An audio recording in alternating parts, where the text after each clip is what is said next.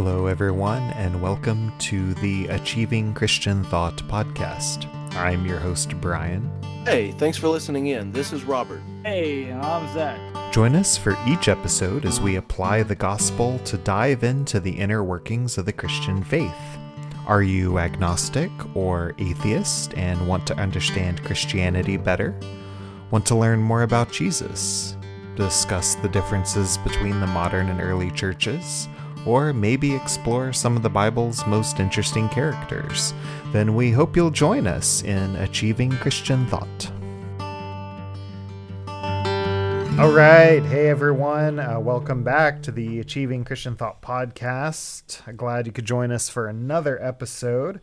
As always, Robert and Zach are joining me here. Hello. Hey. And if you want to interact with us, definitely visit our Facebook, the Achieving Christian Thought podcast, our Facebook page. We'd love to interact with you.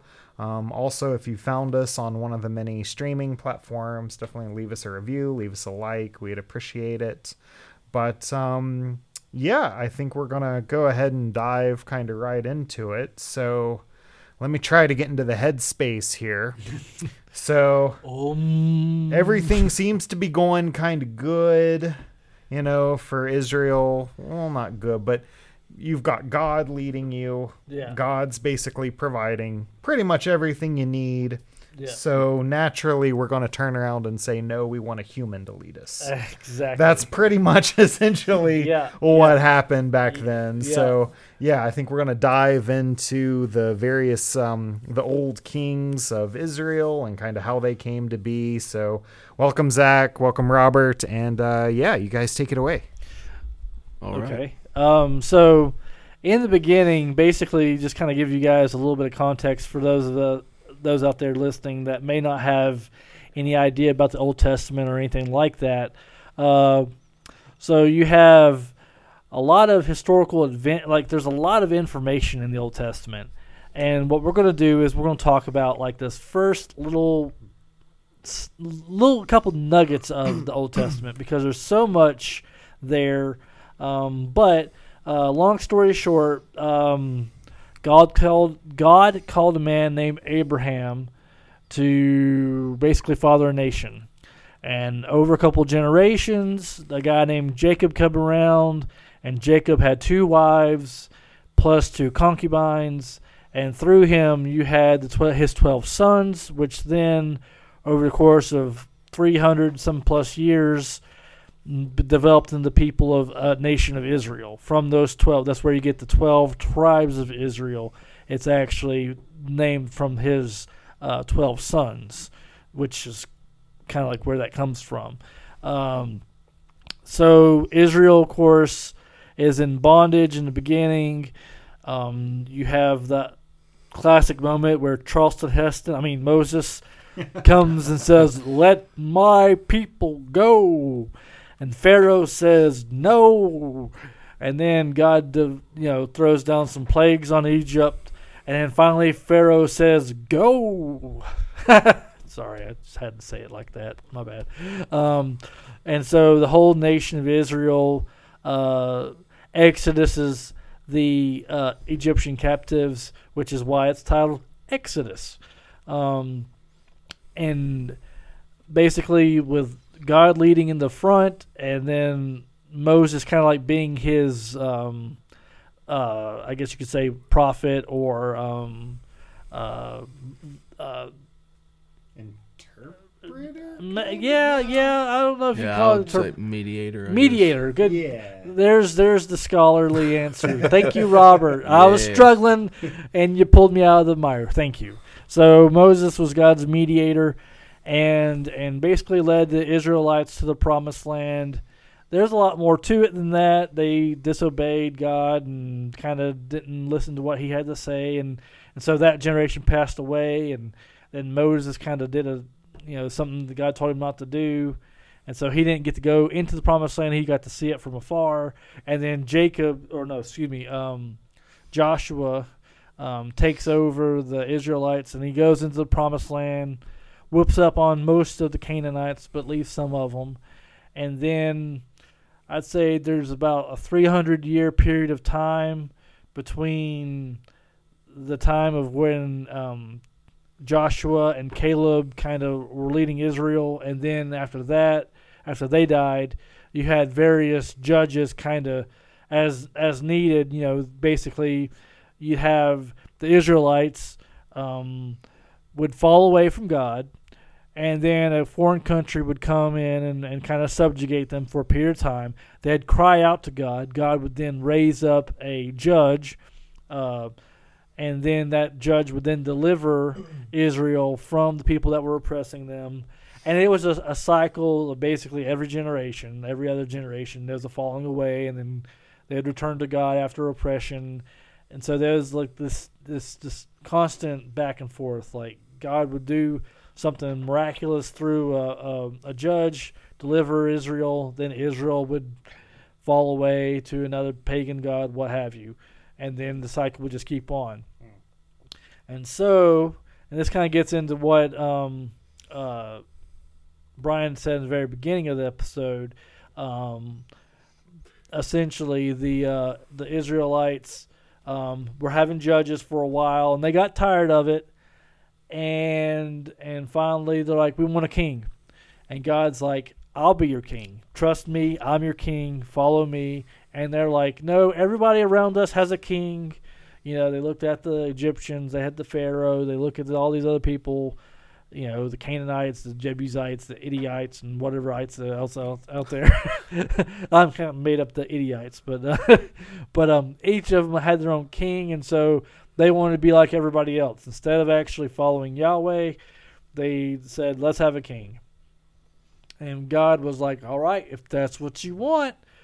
And that's the thing, that when God says, if that's what you want, that's what you'll get, of course, they end up coming to regret it. So you basically had, like I said, you had like 300 years of judges. The last judge officially was Samuel. He was the last official judge. And then Samuel anointed the first king, whose name was Saul. And we've talked about Saul a little bit in the past, but as just kind of a little bit of a background about him, Saul was a Benjaminite. In other words, he was of the tribe of Benjamin, and he looked good, so to speak. When people think of a person who leads, he looked like what a king should look like. He was tall and muscular, what have you, and so everybody looked at Saul and was like, oh, there's the king, there's the guy, that's the guy. Some things we don't really get from the text that we see. He actually had a lot of, I don't necessarily call it nepotism, but a lot of his administration, he used a lot of the Benjaminites. So he favored his own tribe over the other tribes. He'd appoint people that were his own tribe. And so there's a little bit of favoritism there with his administration. Some other things that he did, he didn't necessarily do everything bad. He did start out strong. He did start, conquering more of the let me back up a little bit. So Israel had the promised land, and then basically about the time of Joshua and Caleb, they didn't fulfill the complete conquest. So God's like, okay, I'm giving you this land, and I'm giving you X amount of territory. And he told them that you need to take this territory. Well, Israel never completed that territory conquest. They became comfortable. They made deals with Canaanites, etc., and they didn't finish it. So when Saul takes over as king, he starts to expand the territory, so to speak. So he's actually fighting the Canaanites a little bit. He is doing some good things, kind of like, I guess you could say, reforms. But at the same time, he kind of takes upon himself a few things that God's like, no, you're not supposed to do. So in this particular instance, the king of Israel and the priesthood are two separate things. And you had Saul, who was the king, and then you had Samuel, who was the spiritual representative of the priesthood. And so there's a point where Saul took it upon himself to do something that only the priesthood was supposed to do. He offered sacrifices, and that wasn't within his job description to do. And so that was a pretty big deal. He kind of went above and beyond what he should have done. And that's really whenever you start to see like a sort of, I guess you could say, backsliding of making bad, poor decisions hastily, instead of waiting on the priest to get there. He took it upon himself to offer the sacrifice, which was a no-no. And then Samuel passes away, and I think we mentioned this in the past. He kind of offers, he doesn't offer. He goes to a witch and a medium and seeks counsel, and that was one of the things that you weren't supposed to do as king. You were supposed to seek the Lord. You weren't supposed to seek this any sort of magical practitioner or what have you. So again, you just see Saul he started out strong, and then he started doing bad things that really started to take a toll on his kingship, because he started doing things he shouldn't do, setting a bad example for Israel. But before Samuel passes away, Samuel anoints another king, and I'm going to let Robert kind of bridge the gap there, because you do have a little bit of time where Saul is still king, and then David has been anointed king, but isn't king yet. So one thing I will say that about that also is David married, I believe it's one of Saul's daughters. Is that correct? Yes. Okay. Yes, he did. So he became an official part of Saul's house, but he himself, David, was from the tribe of Judah. So again, you kind of see God anointing this person, this David, and I'll let Robert take over. All right. So it's when we get to David that we get to the exciting part of the whole story, in my opinion, because with Saul, you had the startup pains. This was literally God kind of teaching the nation indirectly a lesson, that this is the person they wanted. God allowed it. God knew what Saul would become. God knew what was in his heart, but he allowed these people to enthrone him specifically so that they would hopefully learn to turn towards him, God, and not towards the other nations and the things that they had that were so flashy. Like Zach said, the reason they wanted a king was to look like the other nations around them. The ideal for Israel would have been just a host of human judges, and the only king that they ever would have had would have been God himself, and that's the book of Judges itself. But the people wanted a king. They got Saul. And eventually, by the time David comes into the picture, Saul has completely turned around from who he once was. He's become the villain of the story. This is actually, not to exaggerate too much, but this is the wicked miser in Grimm's fairy tales. This is the man who has not a single redeeming quality in him in the storyline by the time David comes around. And of course, like every person, he had his good and his bad traits, but being fallen, this is the part of the story where you see the contrast between him and David. And so Samuel is called by God to go out and find a replacement. God says, okay, I knew he was going to do this. It's time for me to reject Saul as king, and nobody wears the crown without my say-so. And so I'm taking it off of Saul's head and putting it on someone else that I've already appointed for this. But Samuel, you have to go and proclaim that message. And Samuel falls for the same tricks that the people of Israel do. They're looking at the outwards. And as Zach said, Saul fit everything that Hollywood is looking for when they cast an action hero. Tall, handsome, muscular, fit. Your random balding uncle down the street would never be cast in a Mission Impossible movie. They're looking for that outward layer. That's what the nation of Israel saw. And honestly, even in his role as prophet of God, that's what Samuel was subconsciously looking for. And he winds up in this small little dinky town that you've probably heard of because of Christmas, Bethlehem. Mm-hmm. And at the time, it really was Nowheresville, USA, to put it one way. But not USA. Not USA. Middle East. Middle East, USA.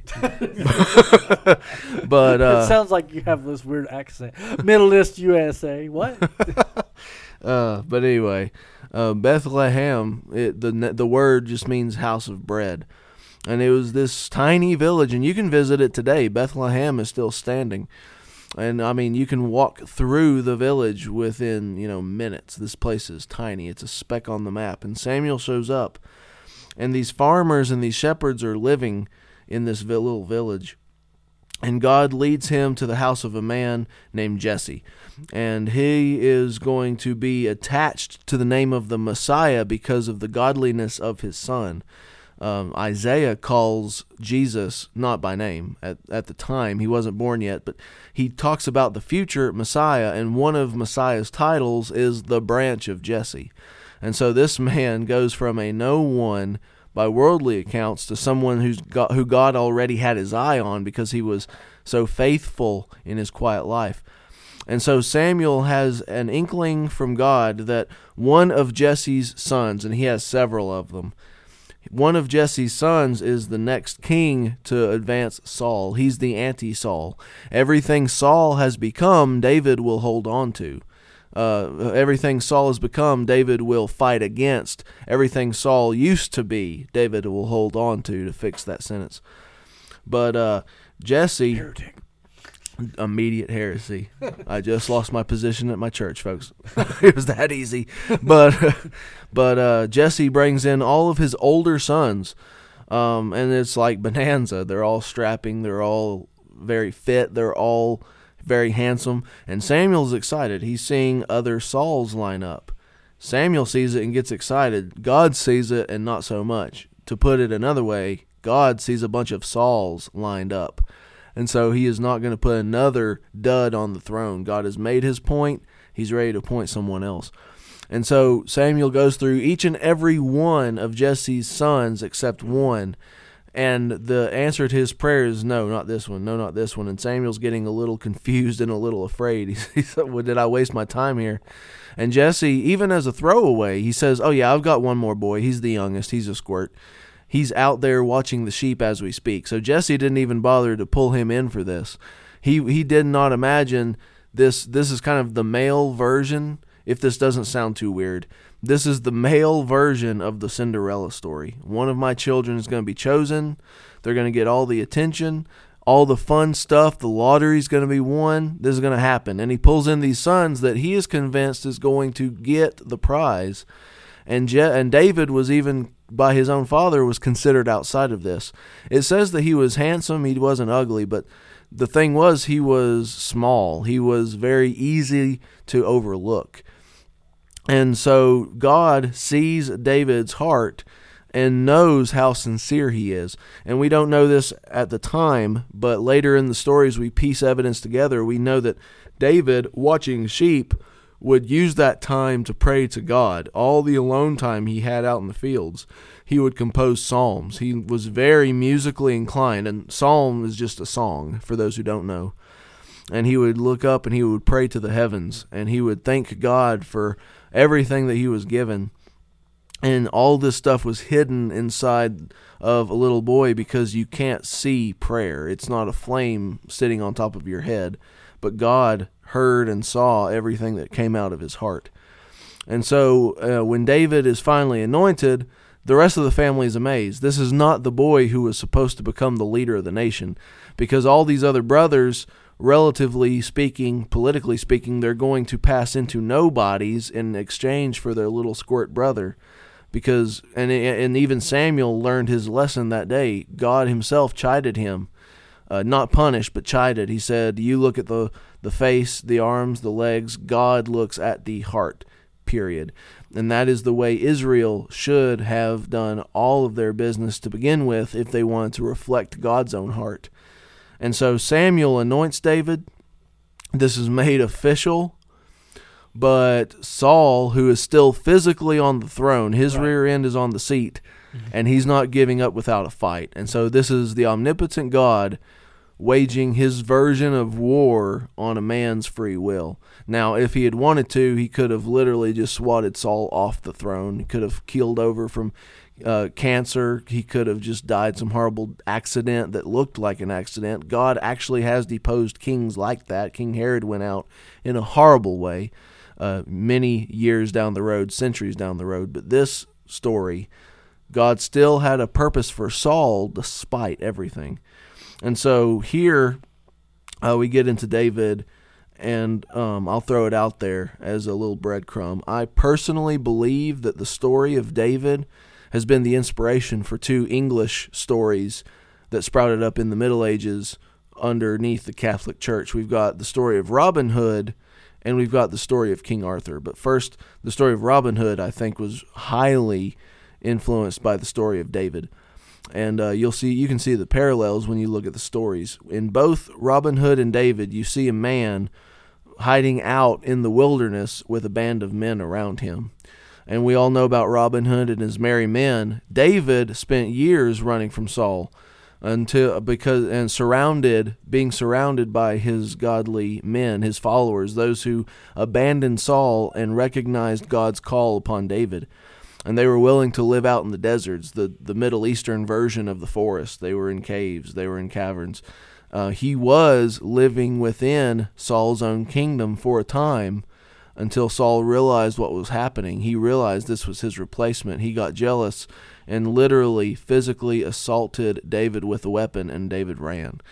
And so for time out of mind, David is going to be constantly running and hiding from Saul while Saul lives out the rest of his days. Not to get ahead of myself, but rewind a little bit. The reason David was in his kingdom, it's not like he just left home and went straight to the kingdom and the king just let the shepherd boy in his door. But basically, almost everyone, if you've gone to church as a child, you definitely know the story of David and Goliath. It's a Philistine man. The Philistines were neighbors of Israel, and they were constant threats to Israel. And they raised up this soldier named Goliath, and sources differ on how large he was, but he was definitely massive. And what I find very intriguing is I had a scholar point out to me through one of his books that one of the roots in the Hebrew, somewhere when you describe Goliath, and especially the Philistines, his name can be traced to some of the same roots that the word Nephilim is. And so you've got this trace of giants from Genesis on down through the giants that scared Moses' generation. They didn't want to go into the promised land because of these people, same root. And then down to Goliath, and this the same root there. So that could be a genetic strand to turn Goliath into a natural killing machine. It'll be like sicking a bulldog on a pack of chihuahuas. None of the Israelites wanted to stand up against this man. Goliath went out to the field every day, and he actually taunted the army of Israel trying to defend the nation against these Philistines. And he says, if any one of your champions can come out to me, let it be done. I'm willing to stand up to any one of you, and I'll have his head, and it'll be my God being proven stronger than the God of Israel.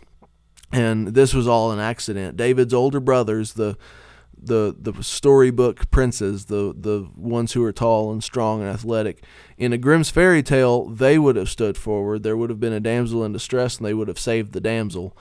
David, however, in the reality of this historical story, David shows up just to run an errand. He's just delivering food to his brothers while they're out on the field. They're the ones fight-worthy. David's not. He's a squirt. He's home. And this is even after Samuel's anointing. Samuel anointed the king.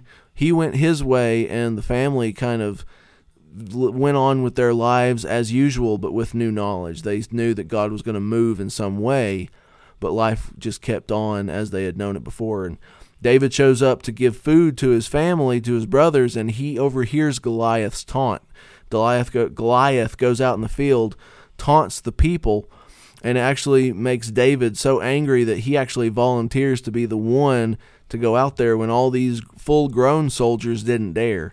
And it says he put on some armor, and the armor was made for grown Jewish men, and he was still a teenager, and the armor just didn't fit him. He flopped around in it almost comically, and he took it back off. He said, "This is no good.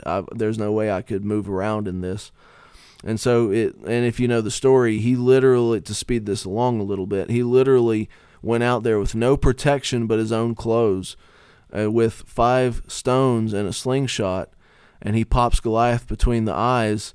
And I believe Providence did it in such a way that it triggered something in Goliath's brain, because he literally just toppled over unconscious. And of course it gets bloody, because David, in the standard way of warfare at the time, he cuts off Goliath's head and gives it as a trophy to King Saul. And King Saul sees him at first as a hero, so he brings him into this kingdom. And that's where we get back to where I was a minute ago. He's in the kingdom. Saul slowly starts to realize that this is his replacement. It's not just another addition to his kingdom. This is the new king. Everyone's looking up to him. The people were literally chanting Jewish songs in the street that Saul may have killed some, but David killed a lot more. David is the hero, and Saul was furious, tries to assault him, and David runs, and now he's surrounded by his men. And there were many times when David had a chance to kill Saul. There's a story of Saul sleeping or relieving himself nearby, and David was literally within reach. He could have easily killed the king with even the simplest of weapons, and all the struggle would have been over. If I could kind of just bridge a little bit of gap there. Yeah, you're good. David essentially went on the run. Saul had tried to kill David because, like Robert said, he was getting jealous of David, kind of like putting 2 and 2 together. And Saul, of course, didn't like that. He wanted to stay king, and he wanted his son, Jonathan, to become the next king.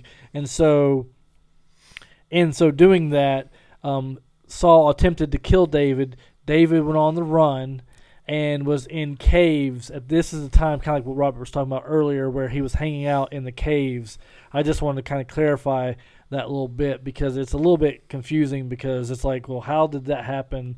But so in one of the instances of where David was hiding out in one of those caves, Saul comes to that same cave and relieves himself, not realizing David's in that cave. Like, in other words, it's kind of like the cave was really long, and at the mouth of the cave, he is relieving himself, while a little bit further in, you can't see. Like, Saul couldn't see David, but David could see Saul. And so there's an instance of where David had prime opportunity to kill Saul, and instead of taking that, he chose the higher ground. Yeah, thank you, Zach. When you're talking, sometimes it's hard to remember exactly how much info you tracked with. But yeah, Saul is in a position where he's a sitting duck to David, and David's been on the run from him for so long. And he actually lets Saul go, and his own people ask him, "Why in the world did you not take this chance?" And David kind of proves his worth in that moment. He says, "I refuse to touch somebody who God has anointed as king. Even if he retracted it, God still has his anointing on him." In other words, he said he wasn't going to try to force things to happen so quickly and easily. He was going to allow God to get rid of Saul in his own time, in his own way. And so this cat and mouse game drags out for a long, long time. And God actually uses a deep friendship between David and the son Jonathan that Zach mentioned. They actually really loved each other like brothers, and Jonathan did everything in his power to influence the king enough to help David slip away and avoid detection, avoid death for as long as possible. And then the day finally came where they were, and I say they, the king and his son, Saul and Jonathan, were in battle, and things finally did not go well. Jonathan was killed on a hill. Saul saw a defeat, and he was about to be captured, and took his own life to avoid the shame of capture. And in a flash, in a single afternoon, everything David had been fighting off finally disappeared.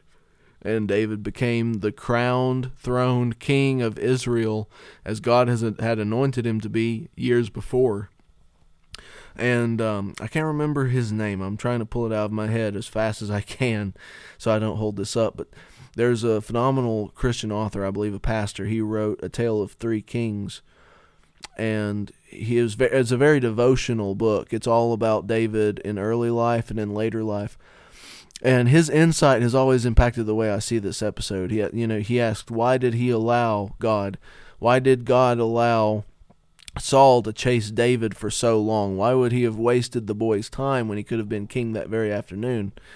And the way this author worded it, the way he had come to understand the episode, was God had allowed Saul to pursue David so that David would actually learn true humility before he took the throne. The way he worded it was God was using Saul to squeeze all of the Saul out of David, make sure that spirit was not in him when he took the throne, to ensure that he would never become everything Saul himself had already become. He wanted David to see the ugliness in all of its dark glory so that when he took the throne, he would run the opposite direction in every way. And he absolutely blew up Israel spiritually. He reinstated conviction of worship of Yahweh throughout the nation. He rekindled the fire through his people. He made plans for building a temple so that this, at the time, worship was at a temporary tabernacle like a tent. And he wanted a permanent building that would be worthy of a God so great. And God himself told him not to.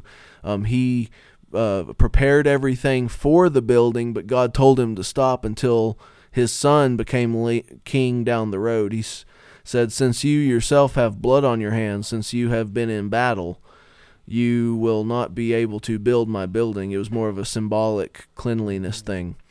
And so he said, I will not have my temple built on the blood of death.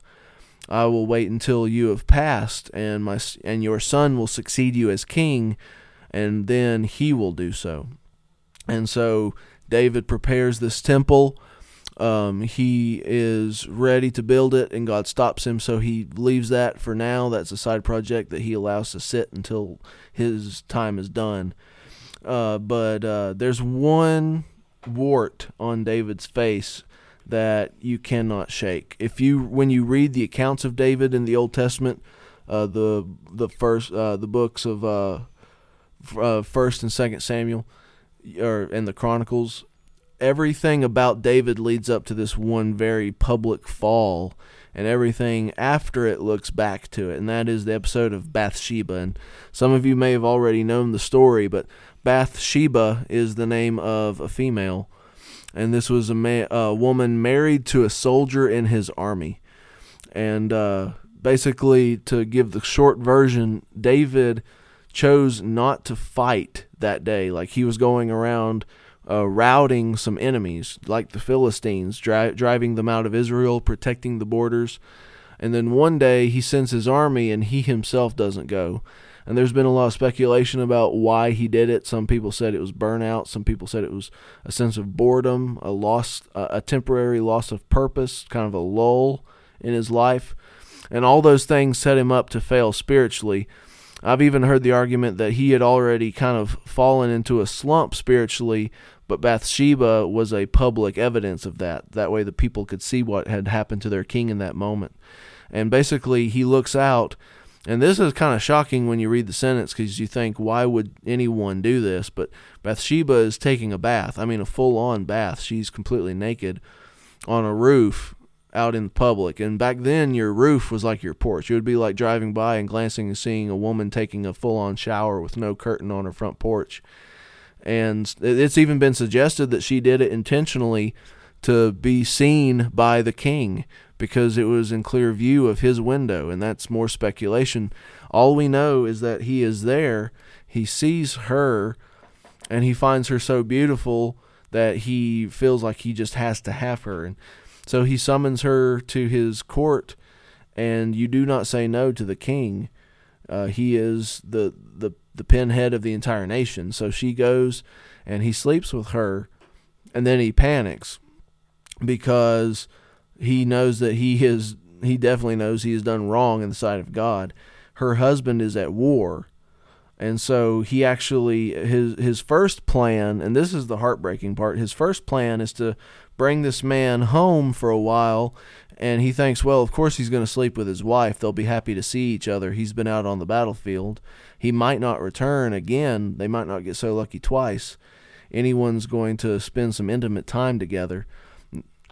And not to put break, but one thing, the reason why it's such a big deal is because when they had the affair, she got pregnant. Yes. So that's a little bit of information you left out, and that's why I'm just bringing that up.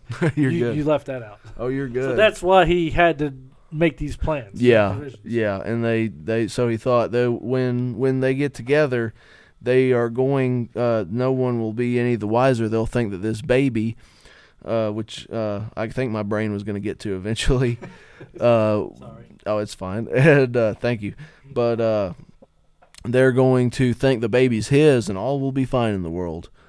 And instead of spending any time with his wife, it says that the soldier, his name was Uriah, was so loyal to David, he actually slept in the floor outside David's bedroom to protect him from enemies. And I mean, this is just more mud on David's face. Like, you chose to betray one of the most loyal soldiers you'll ever have in your army. And so now David has no other choice in his mind to try to cover this up. Now he knows that once the baby's born and then nothing happened between Uriah and Bathsheba, it's all going to point back to him, and this is going to get ugly. So he says, now the only thing I can do is get rid of the husband. Let's kill him. Let's kill the guy. I mean, this is like daytime soap operas. I must murder the man. And piano key. Zoom in on David. And so he sends Uriah back to war, and he arranges for Uriah to be sent to the front lines, which Uriah had not been to yet. So he sends Uriah straight to the front lines. It's like a game of chess where you bring a pawn up, knowing it'll be taken, but you want to take the pawn for a strategic reason. He just throws Uriah's life away on purpose, simply so he won't have to deal with the man when the baby's born. And this, I mean, everything that you thought David would never do, he does in 24 hours or less. Mm-hmm. And it's just this stain on David that shows where his heart had gotten to over all these years. He'd gotten so complacent. His compassion for people, for God, his passion for, the Lord and his service had just dwindled over these years. And so, sure enough, Uriah dies as planned, and the baby is born. And Bathsheba, everybody knows what happened. Bathsheba moves into the king's quarters. He becomes basically the legal husband of the wife, since her first husband had died. And he begins to raise the child. Now, a prophet named Nathan comes and condemns the king to his face. And he basically tells a quick story about a little sheep that someone loved more than anything. And a neighbor came and killed that sheep and ate it simply to entertain some friends, and gave no consideration for the love that the owner had for that sheep. And David actually got mad and said, "Who is this? This person's life should be forfeit for this." And the prophet says, "It is you, because of what you did with Bathsheba." And now, David was definitely not perfect, and none of the things he did could ever be excused. But when Scripture calls him a man after God's own heart, you see his sincerity in his wickedness and imperfection, in the sense that most any king that received this kind of rebuke to his face in front of all his subjects would have simply had the prophet killed. Just kill him and I'll go along my way. David, however, immediately repents. As soon as he hears this and knows that this is a message from God, he just breaks and he repents and he tries to turn. And the prophet tells him that God has forgiven him for this now that he's repented. But thanks to this, the last half of his kingship, the last years of his kingship will be thrown into disarray as a consequence of his sin. And it wasn't like God zapped him with a curse. He said, this is going to be the direct, natural effect of what you have done. Mm-hmm. And long story short, so we can move on to the next king, David, the last years of his reign are actually torn asunder by another Saul in his life. His name is not Saul again. That would have been too much coincidence, but actually one of his own sons named Absalom. Absalom, long story short, comes to hate his father over an incidence of rape in the family that David coats over, and Absalom finds this completely unacceptable.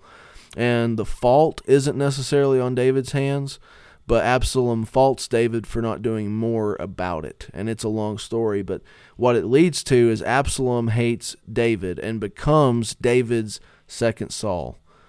And so we go from young David on the run from the first king to old David in his gray-haired days running from his own son, who's come to hate him because of the domino effect of his sin so long ago with Bathsheba. And David is on the run again, surrounded by a small pack of men. Again, history repeats itself. And then when his time of burning is done, because God was using this to remind David before his life was over of how far he had come and who he was meant to be. And so his repentance was sincere that day in front of the prophet, but God wanted to rework his heart again so that the person he used to be would come back. And so Absalom is repeating the process that Saul already did. And when that time comes for David's trial to end, Absalom dies by what seems to be a complete accident. He's riding on his horse and his hair catches in a tree branch. His hair was really long, and it throws him off, and he dangles there. And he passes away with his hair tied in the tree. They find his corpse dangling by the hair from this tree branch. And it's that easy. Once he is dead, David can come back into his kingdom, and he lived out the last few years of his reign back where he had been spiritually. He reinvigorates himself. He rekindles Israel to its former glory. And then slowly it's time for him to pass away. And I'll give it to Zach for Solomon, the next king. But ironically, this is a son of Bathsheba. This is a child who's given out of the bonds of marriage. This is a product of his sin, but God chooses him as Israel's next king, and this is the king that gets the glory that David set up with his godliness. Solomon is the king who brings Israel into its absolute glory days. Okay. So just to kind of back up a little bit, because it's important to note that the issue with Absalom and before him, the guy because Robert had mentioned a rape. So David had multiple sons and multiple daughters. The first son that he had was a man named Amnon. Amnon was the man who committed rape.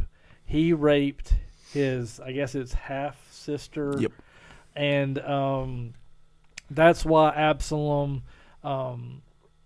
hated David, because David basically brushed it off. He didn't do anything about it and didn't even rebuke Amnon at all. Nope. And so Absalom takes it upon himself and kills Amnon. Amnon was to be the next king. At least if you follow the laws of succession, he was the firstborn son of the king. So in theory, short of God, anointing somebody else, he was the next in line. So Absalom killing him avoided that. And then, there was that conflict. And then, because technically the right of succession then fell to Absalom, Absalom would have been the next king. So if Absalom would not have rebelled against his dad, he would have been the next in line to be king. So with Absalom being killed in the battle, it kind of left up this whole who's going to be king? And it's actually interesting if you don't do the research in this situation. It kind of seems weird because you have several sons of David that get bypassed for Solomon. So David sees something in his other children that says, these aren't worthy to be king, but Solomon is.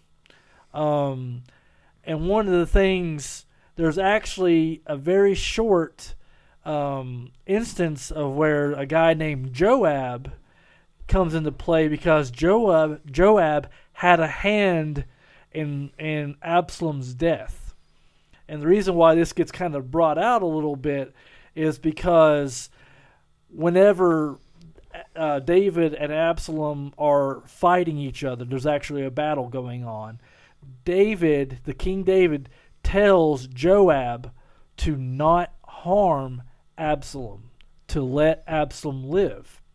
Well, Joab does not do that. It's actually partly by Joab's hand that Absalom is killed. And so, moving forward, one of the last conversations that David has with Solomon is he says, be warned. Joab is out for the throne. And before Solomon takes the crown, before that happens, Joab actually institutes, because at this point David is really, really old and he's bedridden and he doesn't leave his bedchambers. And so Joab kind of takes it upon himself to appoint one of David's other sons as king.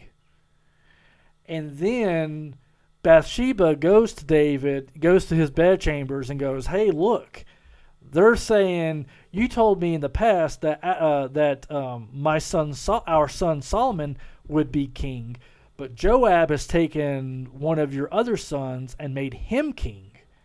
And then that's whenever David's like, no, I said Solomon was going to be king. And so there's a second anointing.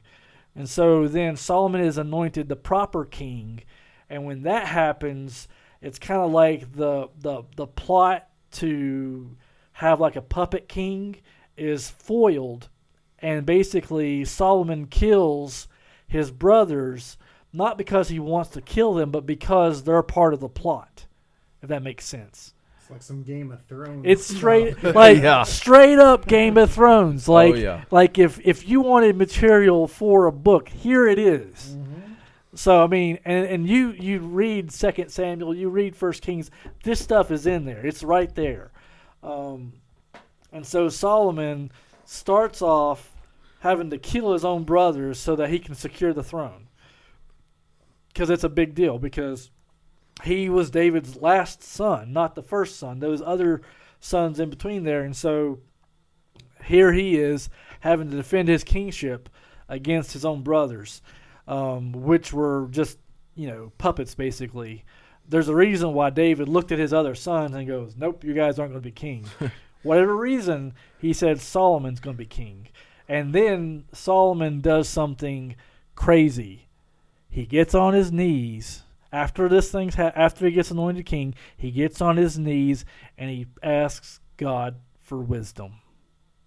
And that right there is the very first thing that, other than killing his brothers to defend his kingship, one of the first things that he did was to ask God for the wisdom to rule his kingdom.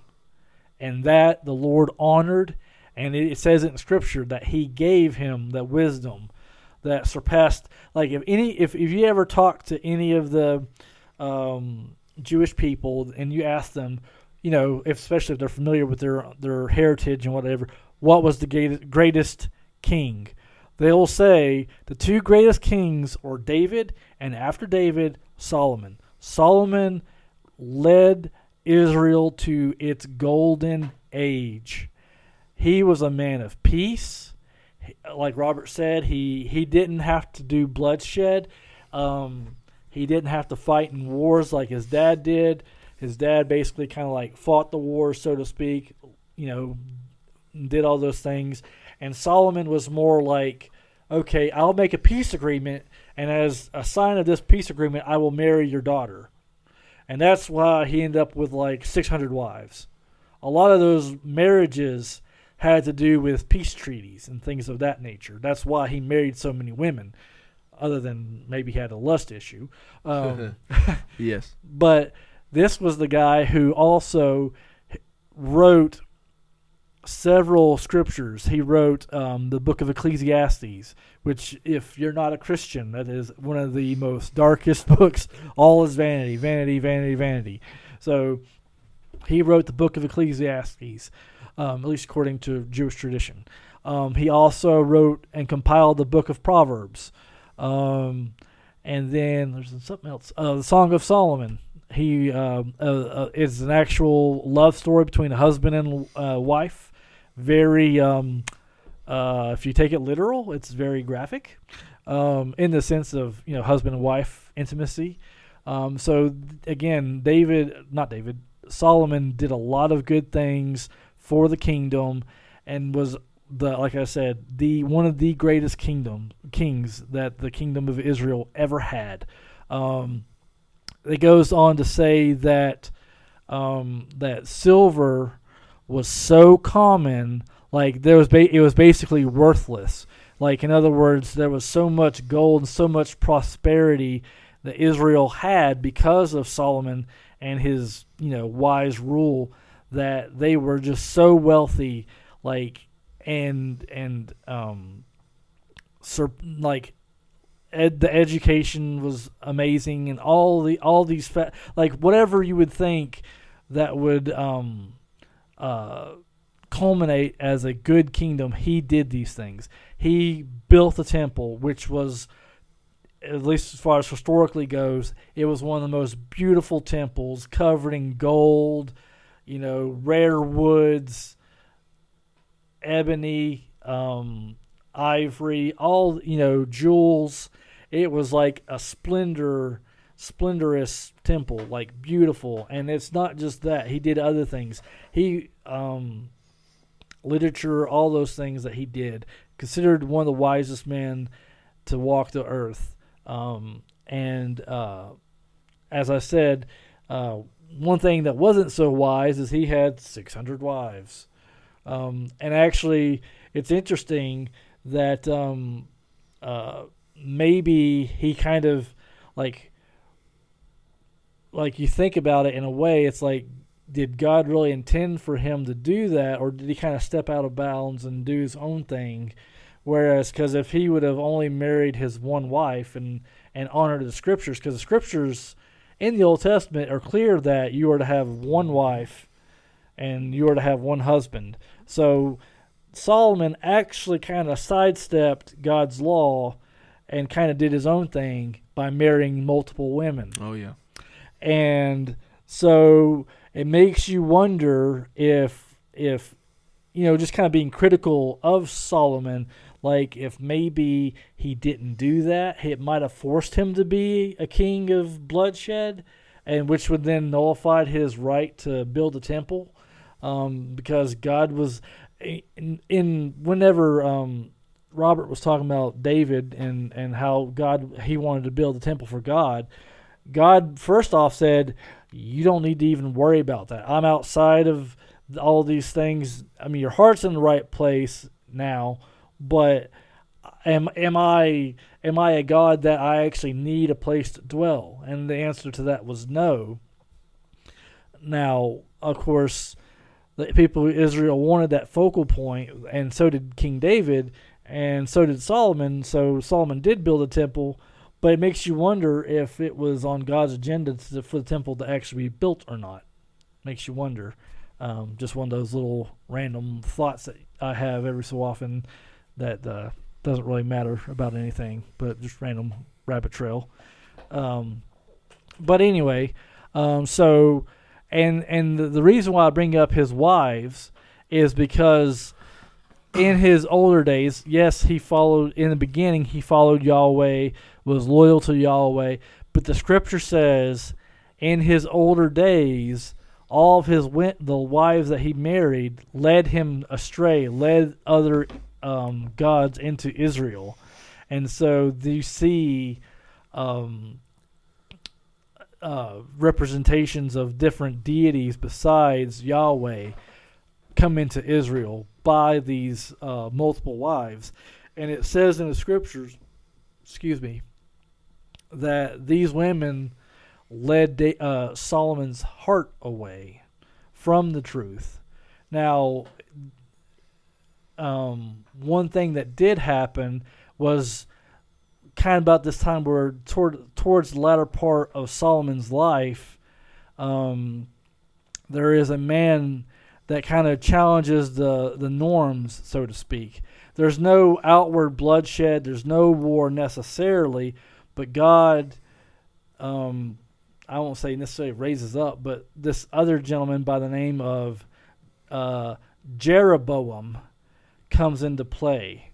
And this guy kind of begins making rumblings and grumblings about the state of affairs, because that was one thing. It was like the Israel was really good and it was really prosperous, but just like anywhere, nothing is perfect. And so there are going to be instances of injustice, and there's going to be hardship to some degree. And here comes Jeroboam to kind of be a thorn in Solomon's side. Again, there was no actual warfare that I can recall off the top of my head. Basically, I think what happens is Solomon gets word of Jeroboam's kind of like plot and goes after him, and then Jeroboam flees to Egypt for the rest of Solomon's life. And the reason why I bring up Jeroboam is because Solomon's son is named Rehoboam, and I'm going to let Robert take over this next. What time are we looking at? Well, we're actually closing in on an hour. So okay, that's perfect. So yeah. So we'll just go ahead and save that for next time. Yeah. Oh yes. Any final thoughts, Robert, on this episode before we dive into the next part? Yeah, thank you guys for listening to this episode on the United Kingdom.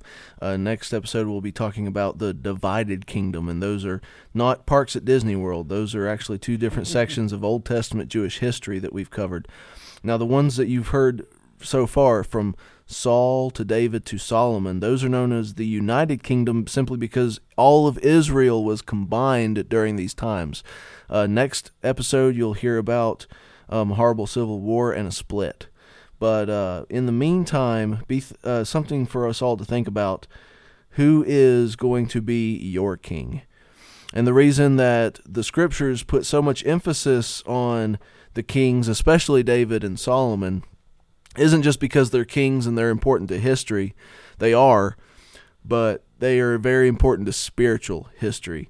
God came to David, and he actually came to him in a vision, and he promised him, the same way he promised Abraham way back in the day when he founded Israel. The same word is used in Hebrew. God says, I'll make a covenant with you because of your godliness, your sincerity, your love for me, David. I am going to establish your throne literally forever. No one is ever going to take it away. And your descendants, your line, is going to sit forever upon the earth. And so, long stretch ahead, that ultimately gets fulfilled in Jesus Christ. He is, as I mentioned earlier, he's the branch of Jesse. He is directly through the bloodline of David. He's born in Bethlehem, the hometown of David. He's known as the Son of David, and when he rules the world and comes down from heaven for all eternity, he will rule in the name of his earthly father, David. His true father will be Yahweh, but David's name will be with him on that throne for all eternity, as David himself bows to him. And so, will your king be yourself? Will you serve yourself? Will you bow down to your own desires? Will you basically bow to the mirror? Or will you bow to this Son of David who lives forevermore? Amen. All right. Thank you, guys. And everyone listening out there, thanks for joining us on this episode. One last time, if you want to interact with us, definitely visit our Facebook page, the Achieving Christian Thought Podcast. They're on Facebook. Leave us a like, leave us a message. We'd love to hear from you. And can't wait to hear part 2 of the Divided Kingdom. That sounds really interesting. So see y'all next time.